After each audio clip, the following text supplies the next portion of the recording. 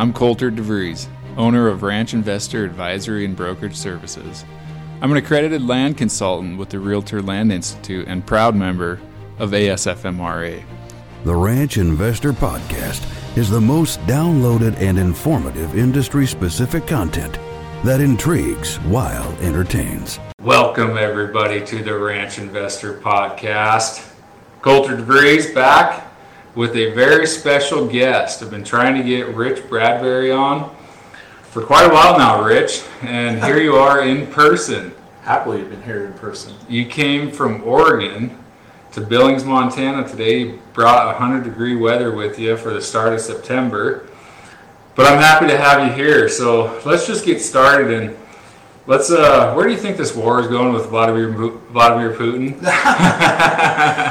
No, before we jump into that, I mean, who do you think's going to win? No, I'm kidding. Why don't you introduce yourself? Give us a background. Who is Rich Bradbury? Why did I ask you on? What's your history? What's your story? Tell us who you are. All right. I'm probably not going to be able to be very comprehensive in the beginning, but I'll do the best I can.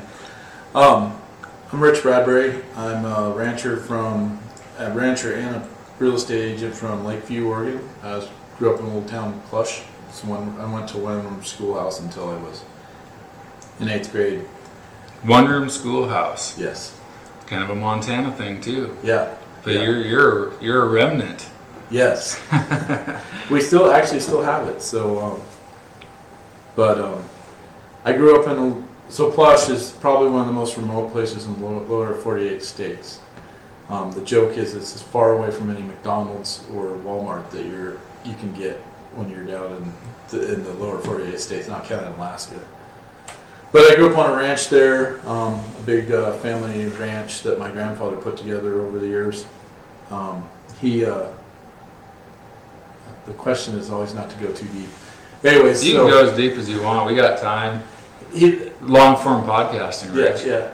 So my family sort of pioneered that part of southeastern Oregon, not directly. 7 Irish brothers came to the United States from Ireland and worked in San Francisco and put together sheep herds. And as they got the deal was they'd work down around Dublin, California, which is in the Bay Area, and run sheep in the hills there around San Francisco.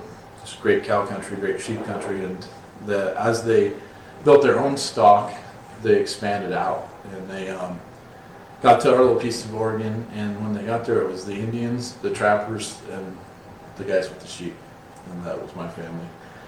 And they set up the same type of system with their relatives from Ireland, and then they'd bring them directly from Ireland, and then they'd set them up in the sheep business the same. So the little community I live in is pretty, what's that word, interrelated. So yeah, generational. I mean, yeah. Who else are you going to marry but the rancher's daughter down the road? Yeah. So sometimes you got to go out of the community to find so you're not getting into any trouble. But in the 60s, late 60s and early 70s, everybody transitioned to ranching and cattle. And my grandmother had a saying is that you can make a sheepman a cattleman, but you can't make a cattleman a sheepman. I've heard that. I remember that in Colorado. Yeah. I remember sheep as a child. There were still some bands of sheep around, but they went away. And then my dad married into this family, and his father ran the ZX Ranch, which is at one time one of the 10 biggest ranches. It's owned by Simplot now for 19 years. This is to give people context. This is Eastern Oregon. Now, this is the Great Basin. The Great Basin. This is not the Willamette Valley. Yes. If we could have the Great Basin be its own state, we'd be very happy with that. I hear that's very common in Oregon. You'd kind of like to join Idaho. I hear there's a push of movement for that going on. Yes. It's culturally as much as anything. We have more in common with the northern Nevada and parts of Utah and Idaho than we do with almost anywhere else. So I did that. My parents were really big on getting out and seeing, experiencing other things, so they encouraged me to leave the ranch, which I did. I came back, started a cow herd, Chloe and I were talking earlier about it. 2008 came along. I ended up in the oil patch for a decade, and slowly started coming back home in 2015, and have transitioned from the oil field back to ranching. And one of my other passions was real estate, and I think one of the things that I like best about real estate, kids had, when you live out in a remote area, mail is your lifeline. It was before internet and everything, so I was very fortunate. My parents got the Wall Street Journal. It came about 2 weeks later than it should, but I would cruise over that. And then of course we got the Sears Wish Book. So about October, so we could plan on all of our gifts that we wanted to get. But probably the most exciting thing for me, and I hope I'm not stepping on anybody's toes here, but when the properties would come out for Western Livestock Journal, and I could just cruise over ranches. I very much love the area where I'm at, and I love ranching there, but I love the idea of ranches in other places and how they broke out. And even in the short parts of the properties journal that comes out quarterly, there were stories that you could tell, and you could match it back to people that you've heard of. And so I always held on to that little thing. And so when I had the opportunity to leave the oil field and really sort of set up my own thing, I thought, real estate's going to be a part of it. Ranching's still a part of it. So I get up at 4 o'clock in the morning, and sometimes I'd wander into the house about 7, trying to do all my cow stuff early and on the weekends, and real estate the rest of the time. I had no idea. I had good timing. I got into the oil field at the peak, and I got into real estate at the peak. And we're going to see it. We're in transition now where it's not going to be so busy, but it was just an interesting time in luck of the Irish, I guess. Well, I didn't come all the way from Ireland to have a bunch of free grazers piss all over me land. Yeah. Yep, exactly. So you got into the oil field at the peak, and you got into the real estate business at the peak, but I want to hear more about Eastern Oregon, because it sounds like you guys were out there when there was free grazing going on. Like they were that early that you just moved bands of sheep around. And that was common in Montana too, is that one brother, normally with the sheep herders, they would come from, gosh dang it, the region between France and Spain. Basque. We have a lot of Basque. A lot of Basque in northern Nevada, southern Idaho. Yeah, I actually have a cousin. We married into a Basque family from northern, or one of my aunts did, and so his last name is Ugaldi. And the running joke is I'm a pretty big guy. I'm 6'4", and over 250 pounds. I have a cousin that's even bigger than I am, and then we have the Basque cousin, and he probably outweighs both me and my other cousin, and is 3 inches taller, and he's the Basque, and he's from the large part of the Basque. So yeah, you are a big guy. I was gonna ask, did your Levi's even fit by the time you got a late Sears catalog and then they arrived in the mail? No, my mom was constantly, to this day, she's worried about my son and getting the pants just right, because he's sprouting up really fast. So yeah. But when you live in Plush, nobody cares, because it was, when I was growing up, it took so long to get into town, and flat tires, the vehicles and the equipment's not like it was. So we spent a lot of time in this remote area. So your mom would order them 3 sizes too big, and then you just have to use baling twine to hold them up until you grew into them, right? Yeah, and I have to confess I've used baling twine much later in life too. Yeah, it's a bad habit. You don't ever give up, I think. So Eastern Oregon, Plush? Yes. Now, where is that from the Rajneeshkis? It's about 3 hours to the east and a little bit south. So if anyone wants further context about Eastern Oregon, how it's big country, check out Wild Wild Country on Netflix. Yeah, Netflix, yeah. Yeah, and actually the guy who ends up buying that ranch is Montana's most wealthiest individual, Dennis Washington. Yes. He is the most significant self-made billionaire of Montana. But he bought that ranch. But that's an interesting story about how isolated and rural you are, and Yes. those rolling mountain hills of Eastern Oregon. We call them coulees, but they're just a whole bunch of steep coulees and Yeah. rough country. And it takes fast sheep herders. It's not easy to get around. Well, the landscapes are just dramatic. I mean, I guess I'm sitting here in Montana, I'm talking about dramatic landscapes, but the allure and the romance of the Great Basin is very much different.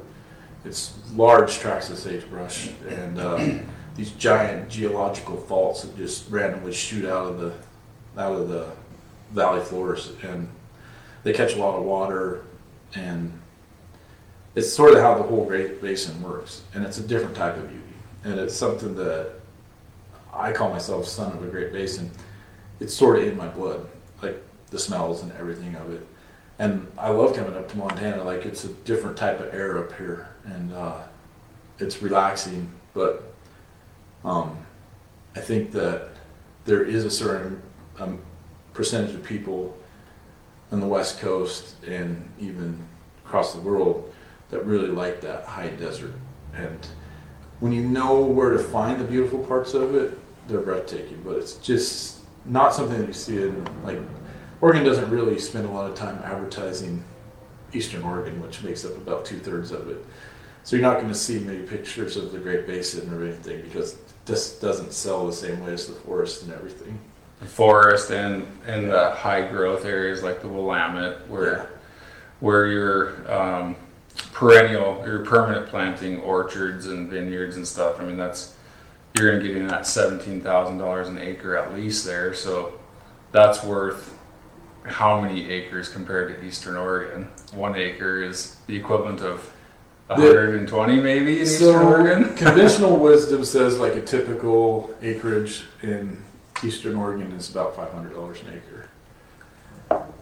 It changes with the amount of water it has on it or what kind of feed it has on it, but the old school guys that price stuff, that $500 per acre is really still in their head.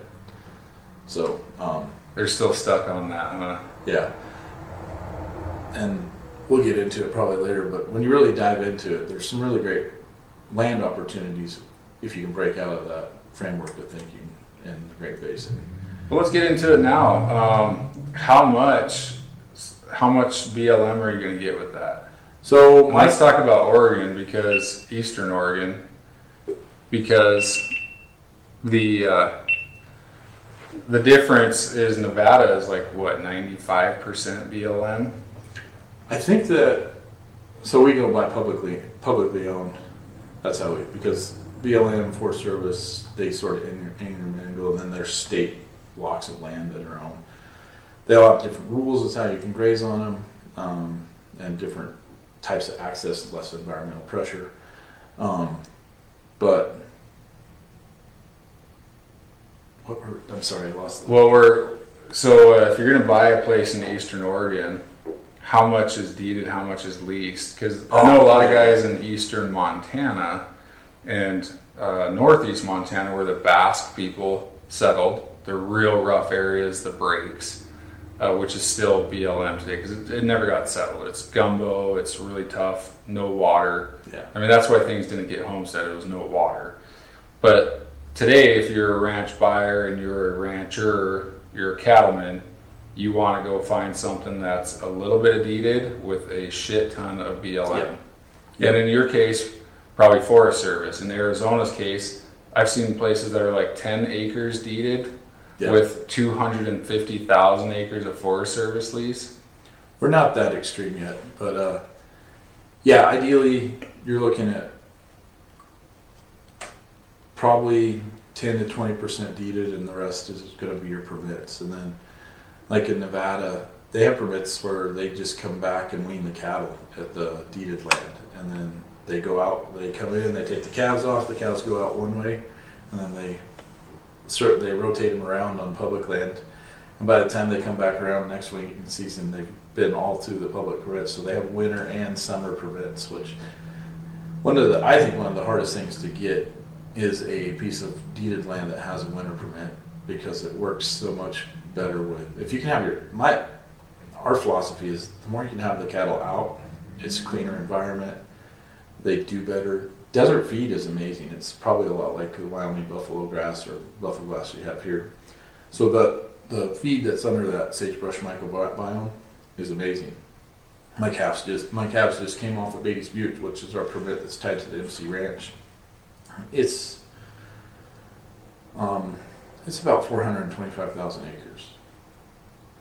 So we have Well, before we get into the MC Ranch, Rich, let's keep talking about this because that's a topic we will touch on. Anyway, but I was just giving a scope of the thing. So we have 2 range riders out there all the time, and those calves come in, and the permits actually offer really great safe source of food protein and really make what those ranches are.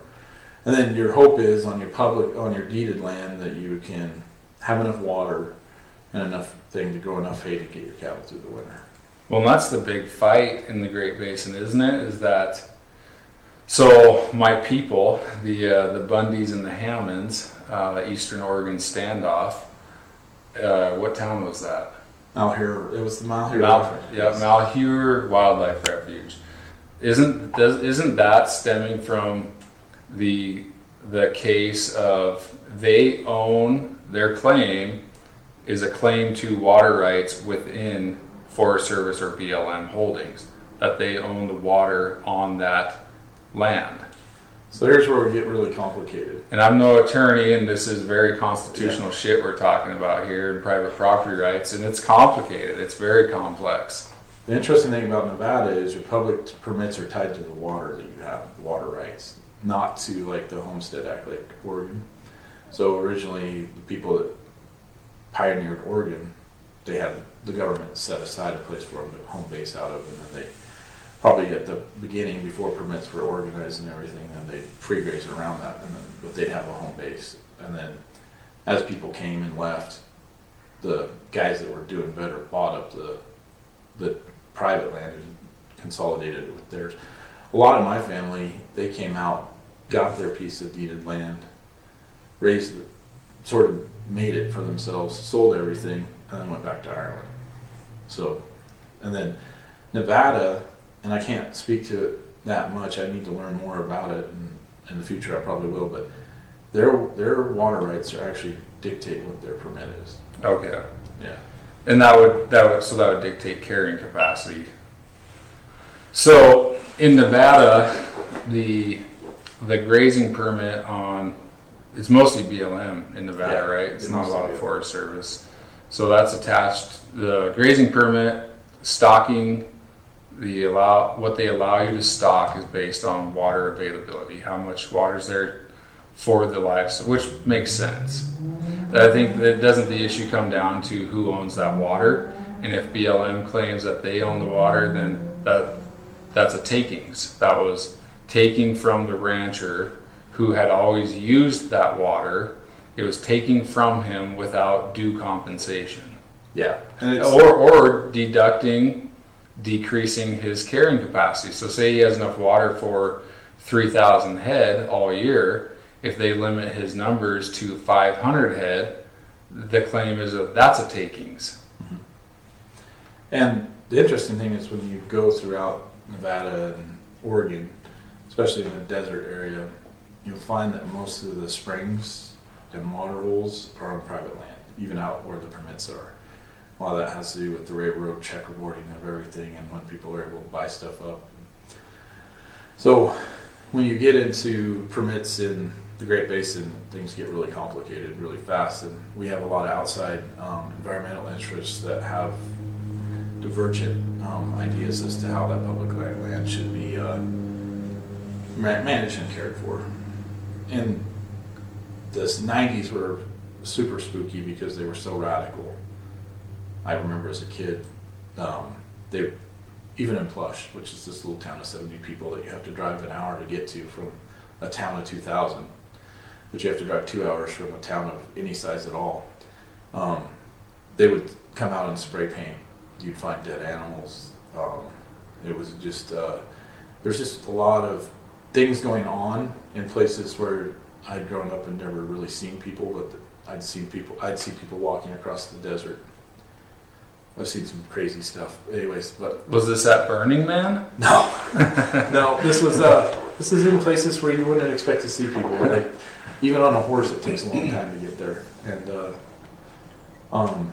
so Oregon, with the timber and the activism in Portland, even you think it's bad. It's bad now, but that's always that undertone in Oregon's always been there.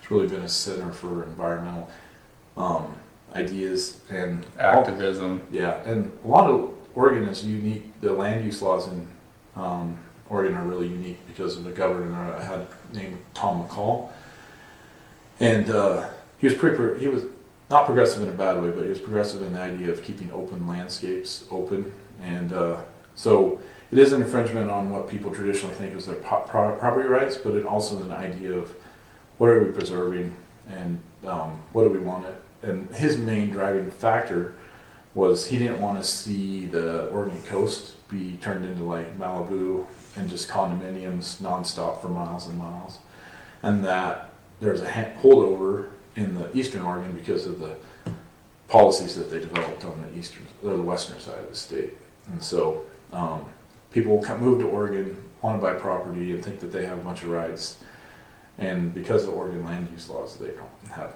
as much rights as they think. But it has preserved these vast open spaces that I appreciate, and it's sort of a double-edged sword. It's good for generations to come, but when you're trying to navigate it and make stuff happen economically, it can be a hindrance.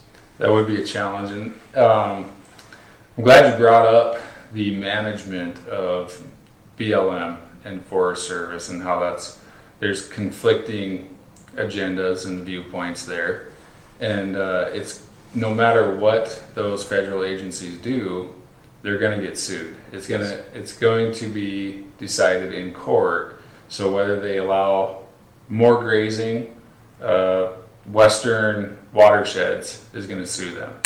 If they allow more wolves, Oregon Cattlemen's is going to sue them. So that is, I was thinking about that today coming back from Cascade, Montana.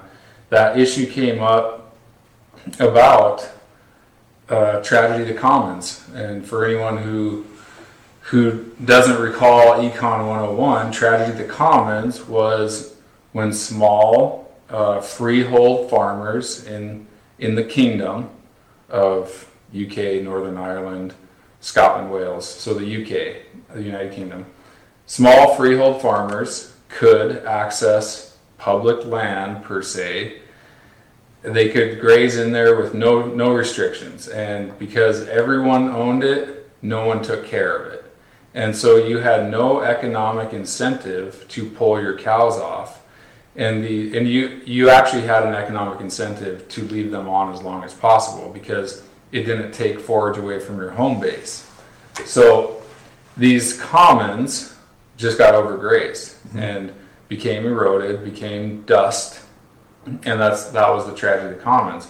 Well, we are dealing with a new tragedy of the commons today. So when your forefathers came out from Ireland and they were free grazing sheep in the American West, that was commons. There was a lot of mixed bands. There's a lot of people their band would follow yours, even though there's no forage left. And that's when we get the Taylor Grazing Act, right? Which started BLM. But today's tragedy of commons is that everyone thinks they own public land, but nobody's responsible for it.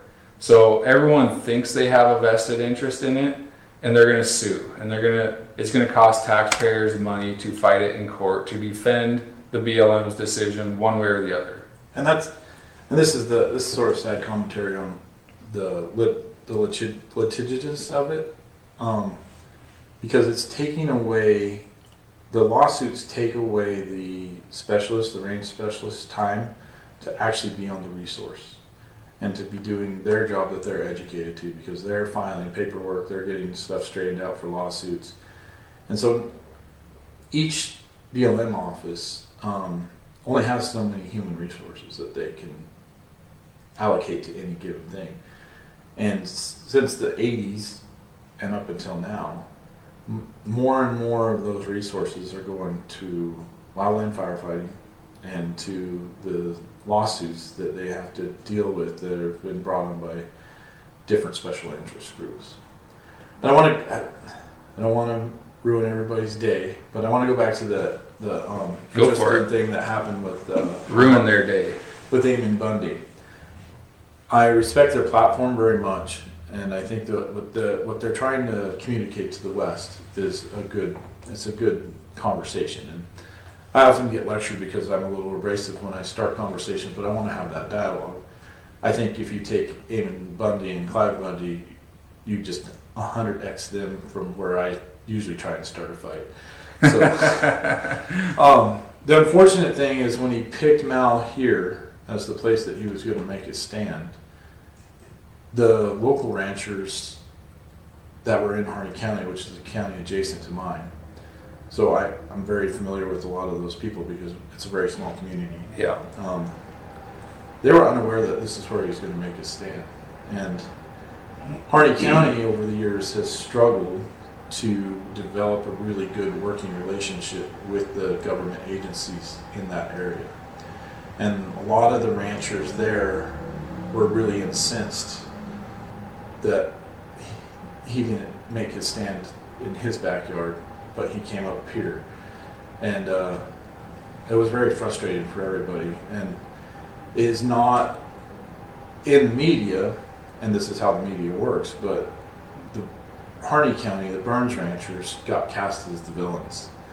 And they were just, there was this happened that they were in the crossfire. They didn't know he was going to be there. There was no plan for him to be there. I think they would have told him not to come if they would have known because of the relationship. And Lake County is the same way. Most of Eastern Oregon is, we have a very good working relationship with our BLM and our Forest Service groups.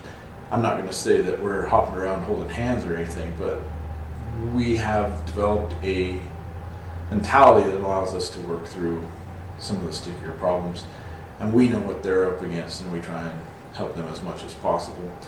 Occasionally, we're the guys suing them, but it's not as much as special interest groups. So without speaking for the Burnses and some of the other ranchers around that area that were made an example of by CNN in the news, it seems to you from the neighboring county that those local ranchers were taken hostage and that they were used as a political pawn? Yeah, I know of guys that tried to go out there and talk him out of before it had escalated, and I had the same feelings also. It was really just a really difficult time, and it really set our relations back because it comes down to population. My whole county so the county I live in is it's the size of New Jersey. It's the 19th largest county in the United States. Harney County is either the 21st or the 22nd largest county in the United States. They're basically the size of states in the East Coast.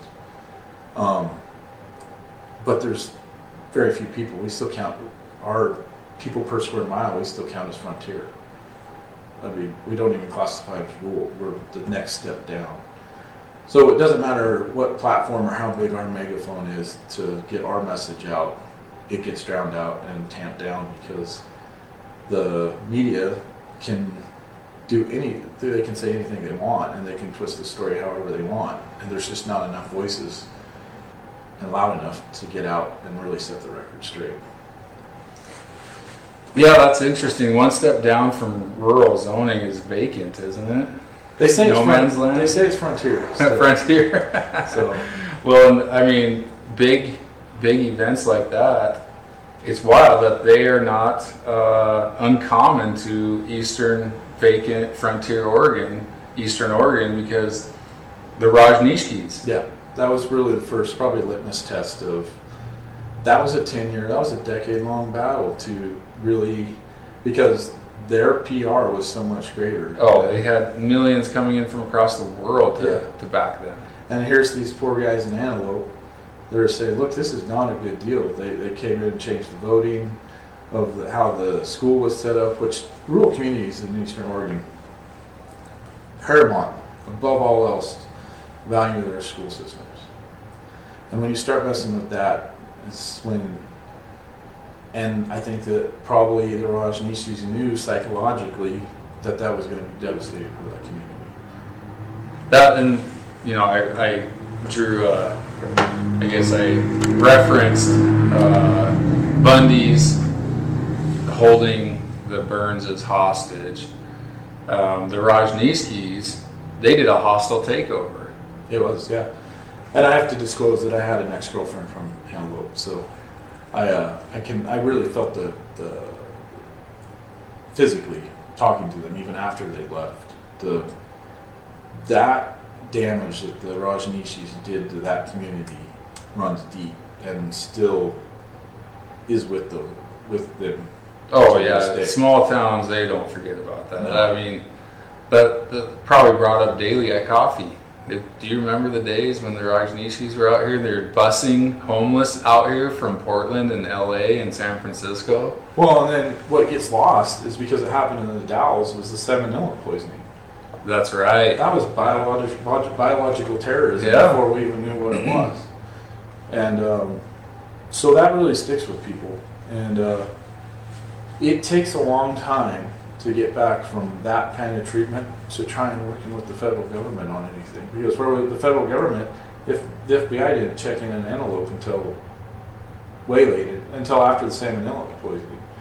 So, And I think, you bring up a good point. It's been a while since I watched that documentary on Netflix, but maybe the point was not made well enough that was domestic terrorism, organized biological terrorism. yeah. Yeah, it was, and coordinated, Yep. planned, yeah, premeditated. So, if anything like that happened today, it'd be Katie bar the door. Well, let's talk about something a little brighter. They sold the MC horses. Okay. Ian Tyson has a song about your ranch. Yes. Tell me about how this came together, that you're one of how many owners? I think we're down to 9 maybe now. Started off as, 16, I believe. how do you get 16 ranchers to come together to do anything other than drink whiskey and Well, play we're cards? good at that in Warner Valley.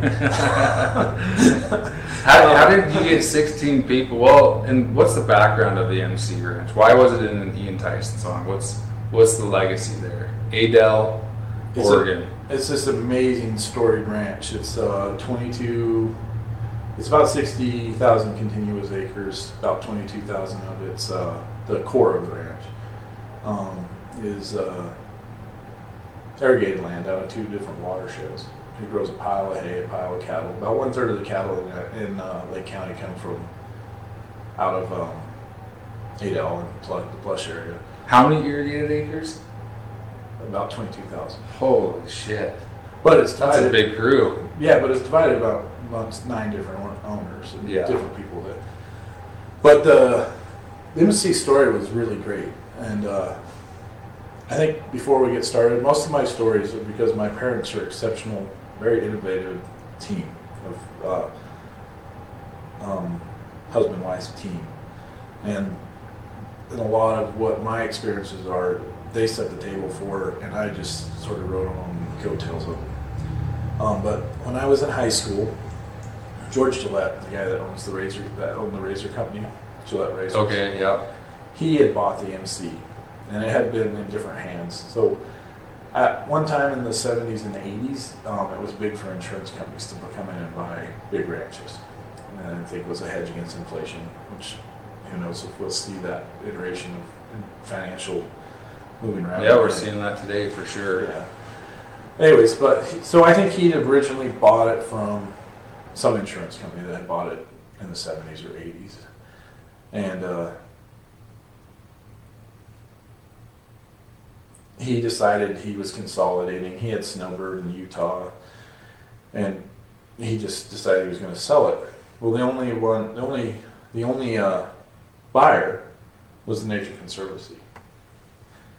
And the Nature Conservancy at any time, even back in the early 90s, could have bought that whole thing, and it would have been a big deal for him at the time, but wouldn't have cost them that much. I think it went for $4.8 million. Oh my gosh.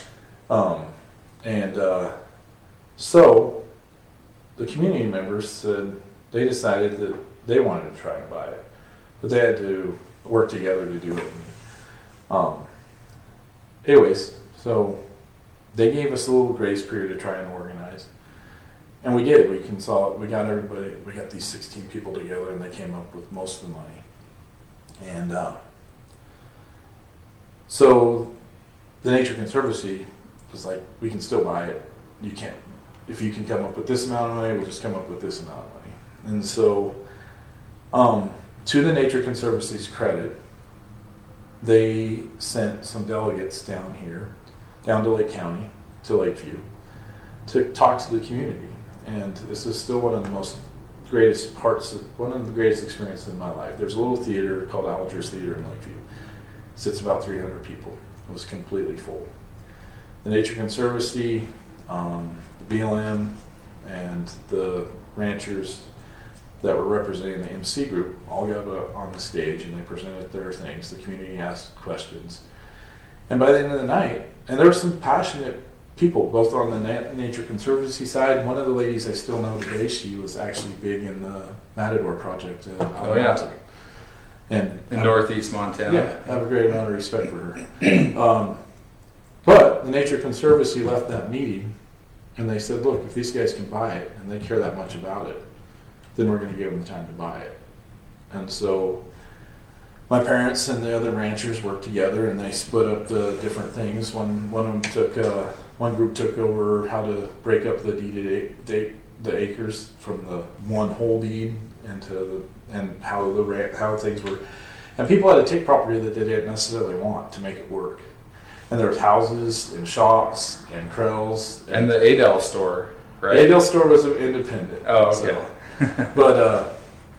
So there's one group that worked on that. One group that just worked on organizing how the water would be allocated once we split it up into all these different needed acres. And then one group worked on how we were going to run the desert permit. Because I think at its peak, they could run, I want to say 6,000, possibly more.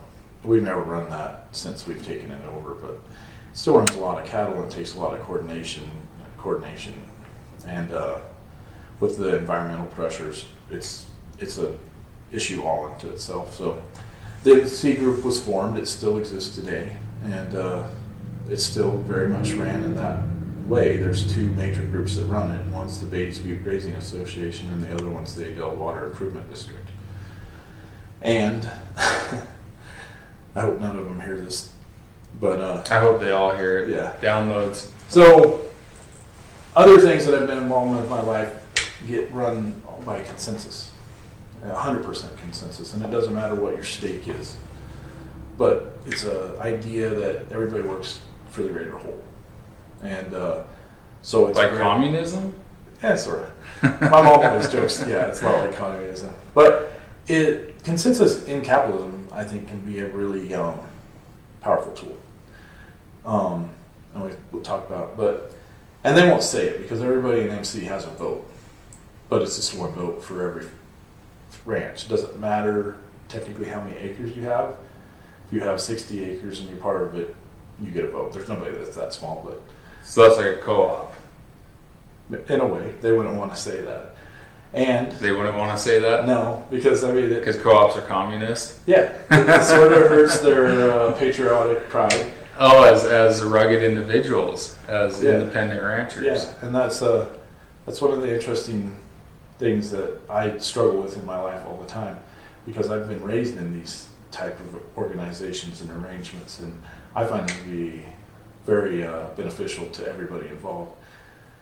And they'll never say that they do anything in census, but since 1993, the way that it works is because everybody talks about everything and nobody's trying to get one over on everybody. And we very much run it for the common good. And I guess it would be if we wanted to bring it back to the tragedy of the commons, it's a way to combat the tragedy of the commons and take care of your resource. Yeah, and I mean, the alternative, what was the opinion of the Nature Conservancy at that time? Because early on in Montana, I think They made big waves doing these big projects.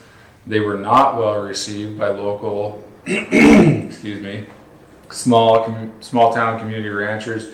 They were the environmentalist enemy who was attached to Greenpeace. When Greenpeace was in Missoula putting steel spikes in the timber so that it would blow up the mill and kill people, TNC got an unfavorable attachment to that type of radical environmentalism, or that radical activism, and totally not the story today. No. I mean they have their technical assistance, their projects, they're working with ranchers.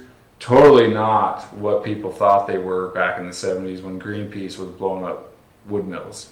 And that's my joke when I visit with Nature Conservancy people, modern day Nature Conservancy people, or even people I meet from the Turner organization. Yeah, another one. There's been no greater transition from villain to savior in my lifetime than those two organizations. Because I think Turner's problem was just let the buffalo go and let them be buffalo, and it turned out that they don't manage themselves very well. And so they had to really reevaluate how they were going to manage their buffalo herds on their ranches. And in the process, he is saved and preserves some really pristine ecosystems. And regardless of whether you think there should be cows on it or buffalo, that's the end goal, is that it's providing protein either way for consumers. He accomplished what he set out to do. Yeah. But he did it the way that he thought he was going to do it versus how he ended up doing it were totally different. And I think the Nature Conservancy's trajectory and their evolution of learning very much parallel that. Do I have problems with some of their politics? Yes, but I think overall it's one of the greatest transformations I've seen from an environmental group. And it's almost to the point where environmental groups now hate them. Yeah, well, and so we're dealing with American Prairie Reserve, the Great American Serengeti, the APR, and there's strong opinions. I bet Dan Forrest doesn't like him stealing his book title. So everyone loves a good redemption story like that, like TNC now. I mean, I would love to do a project with TNC. They know how to take a critical look at the natural resource you have, and then work with you and your cattle to improve that natural resource. And what's good for the cow is good for the bird. Well, I think what was interesting, I had a little bit of involvement with the Malta group, the Ranchers Stewardship Alliance. Yes. Yeah. Back when it started in like late 2000s. Yep. When TNC bought the Matador. Yes. So this was a great story. So the big keystone species in that whole thing, there was two, I guess, the buffalo and the black-footed ferret. But probably most concerned to the federal agencies was the black-footed ferret, and some of the pressures of grazing around the location of the Matador. I don't know if this is still what they ended up doing, but at the time when I was up in Malta, they had already, Nature Conservancy had availed their land to their neighbors so that they could graze on parts of the Matador so they could take pressure off of the other private areas where the black-footed ferret was. So that was a huge sacrifice, and that was a total different type of mental gymnastics, I think, than what the Nature Conservancy was used to doing. But it was I believe all across the West, that neighboring is one of the most valued thing, right up there with education. Like, you help your neighbors. I think early on, the Nature Conservancy wasn't a good neighbor. And this was one of the places when I first experienced them stepping out and being a good neighbor and still ticking the boxes that they needed to tick for the people that sponsored them and funded them. Absolutely, that's a grass bank, the Matador. So the grazing capacity that TNC owns, they do give access to neighboring ranchers with terms and conditions and strings attached, and they're very explicit about it. This is our show. Either you subscribe, you abide, or get out. And that's fair. They own the land. They can write the rules. And so, yeah, they turn it into a grass bank. I don't know the exact details. It's actually kind of proprietary. they do like to protect what their terms and contingencies are, their conditions, which is fine. But like you said, it has the effect has been conservation on more acres beyond just the Matador. And I think that states, so yeah, it is proprietary what they want to do, but that just highlights that conservation is a business. And that's okay. We need it to be profitable. And that's the solution. That's one of the solutions, is to have the conservation tied to free market stuff. Absolutely. And so yeah, I don't have any problem with that. If you're a rancher there, you're utilizing that resource and it's amenable to you and you can live with it, then that's great. That is Nature Conservancy monetizing their interests, or somehow they're creating value out of that relationship, or they wouldn't be doing it. And that's the tricky thing about value and conservation in these big landscapes, is maybe we don't completely understand where all the value is and where it is, and maybe that's why we have a hard time communicating with our urban brothers and sisters, because I don't think they understand the value like we understand the value, or what the value is we can create together moving forward. Yeah, it seems like conservation, there's this ideology that it should be charity, that it should be donated or entitled, and it should be dictated by a government, whether it's city, county, state, federal. There's this idea that conservation is not something to be monetized and encouraged through free market capitalism. And as you mentioned, when TNC makes money, they're going to go buy another grass bank. Yep. I mean, when it works for all parties and there's an actual monetary exchange, both people are getting value, profits are created, those profits are moved to utilize other resources where they're going to use them in a way that was probably better than the person before them who couldn't create a profit. And if you go back, if we bring this circle back around to the MC, Let's do that. That's what we did. We created a new business model that created value. And I would really like to go back and do a study from what the ranch, how many people the ranch employed and what the economy was when the ranch was run as a whole, compared to when it's ran as 9 to 10 different organizations in the cottage, the hay contractors that have sprung up around it, the jobs that we produce as a group to run the infrastructure of the ranch, we have range riders. At any given time, we have 2 to 4 guys out in the desert that we pay. And I think that it provided an opportunity for families to grow bigger. And so the community, I think, as a whole is larger now and probably has a higher median income than when it was one large ranch. Absolutely. There's probably, I'm just going to jump to a conclusion, an assumption, there's probably an independent mechanic in that area. And he serves those 9 ranchers, lube, tires, diesel, tractors, swathers, balers. He's an independent mechanic, whereas when the MC was a corporate ranch, he was an employee. Yep. There is. I have beer with him on Fridays. And so he is out there, he is in control. Forget what if he's making, say he's bringing home $70,000 a year versus when he was employee, he was at $45,000 a year with full benefits. Irrelevant. As an independent entrepreneur, he is in control of his own destiny. Yep. And there's nothing more rewarding for his family, for his self-value, his self-image, for his kids to see that example. There's nothing more rewarding than him being in control of his own destiny. And I think that my idea that it's producing more is has created more opportunity for people is by the very fact that we've flattened run out of housing to house all the people that we could employ out there. So constantly we're going back and rebuilding older buildings so that we can have housing, or bringing up stuff that had been dilapidated so we can put one more person out there to work for somebody. It's an interesting... Because there weren't enough profits being created as a corporate ranch. Right. There was no profits to update deferred maintenance and accumulated depreciation. That's why those buildings got dilapidated. The money was going other places, wasted. Yep. And then if you look at the MC, 9 ranchers coming in and buying stuff in Lakeview is better than one large one.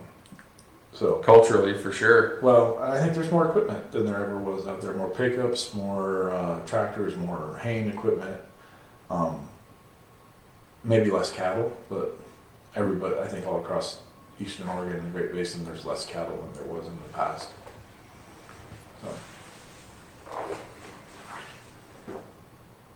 So, we're going to have to bring up Vladimir Putin on the next episode, Rich. Okay. We're nearing the end of this one. I'm glad we got to cover the MC. Are there, any final thoughts? Anything we didn't cover on the MC? Because that was one of the main topics I wanted to discuss. You mentioned how it's not a co-op.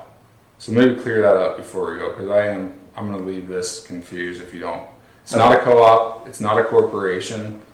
Everyone has their name to their own deed, their own titled land. Mm-hmm. So how is it a ranch? It's just 9 different ranches, isn't it? Or are you all bound together by one operating agreement? Or is there a conservation easement in place that binds everyone together? I don't understand how this is a working group. Why stick around with anyone? Go your own way, do your own thing. So this is something interesting that I informally adopted. I call them operating entities. They don't own much. So the Beatty's Butte is the Beatty's Butte Grazing Association is its own business. Okay. It's its own operating entity. And so when I send cattle out there, we set ahead of time beyond what the public, so people say, oh yeah, they're getting that public land for $2 a day or whatever it is now. That's not true. I usually figure that my AUMs are costing me $18 to $20, which is, for rangeland, that's pretty good market price. And that's what it costs me to run cattle out there to pay for the guys that are doing it.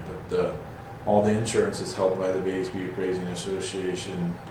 It's its own independent operating company, and the same with the water district. So you pay your water district fees based on your water rights that you have on the land, and it operates as its own. So those are the two parts of the group that force us to continue to work together, and then the rest is just cultural neighboring and stuff that we've been doing for years.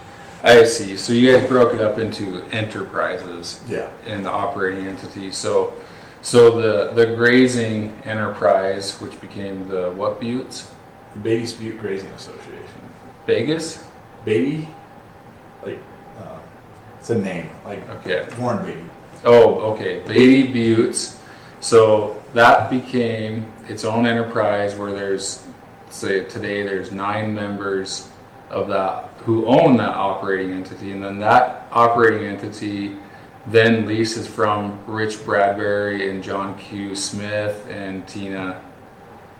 No, we pay it, and it manages the cattle on the public permits. Oh, okay.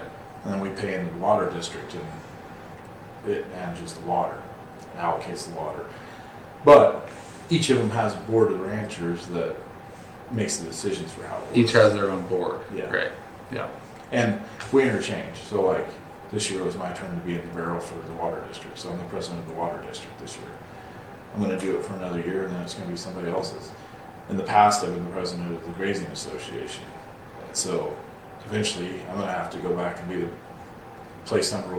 on the board of the Grazing Association, because it's just my turn in the barrel again.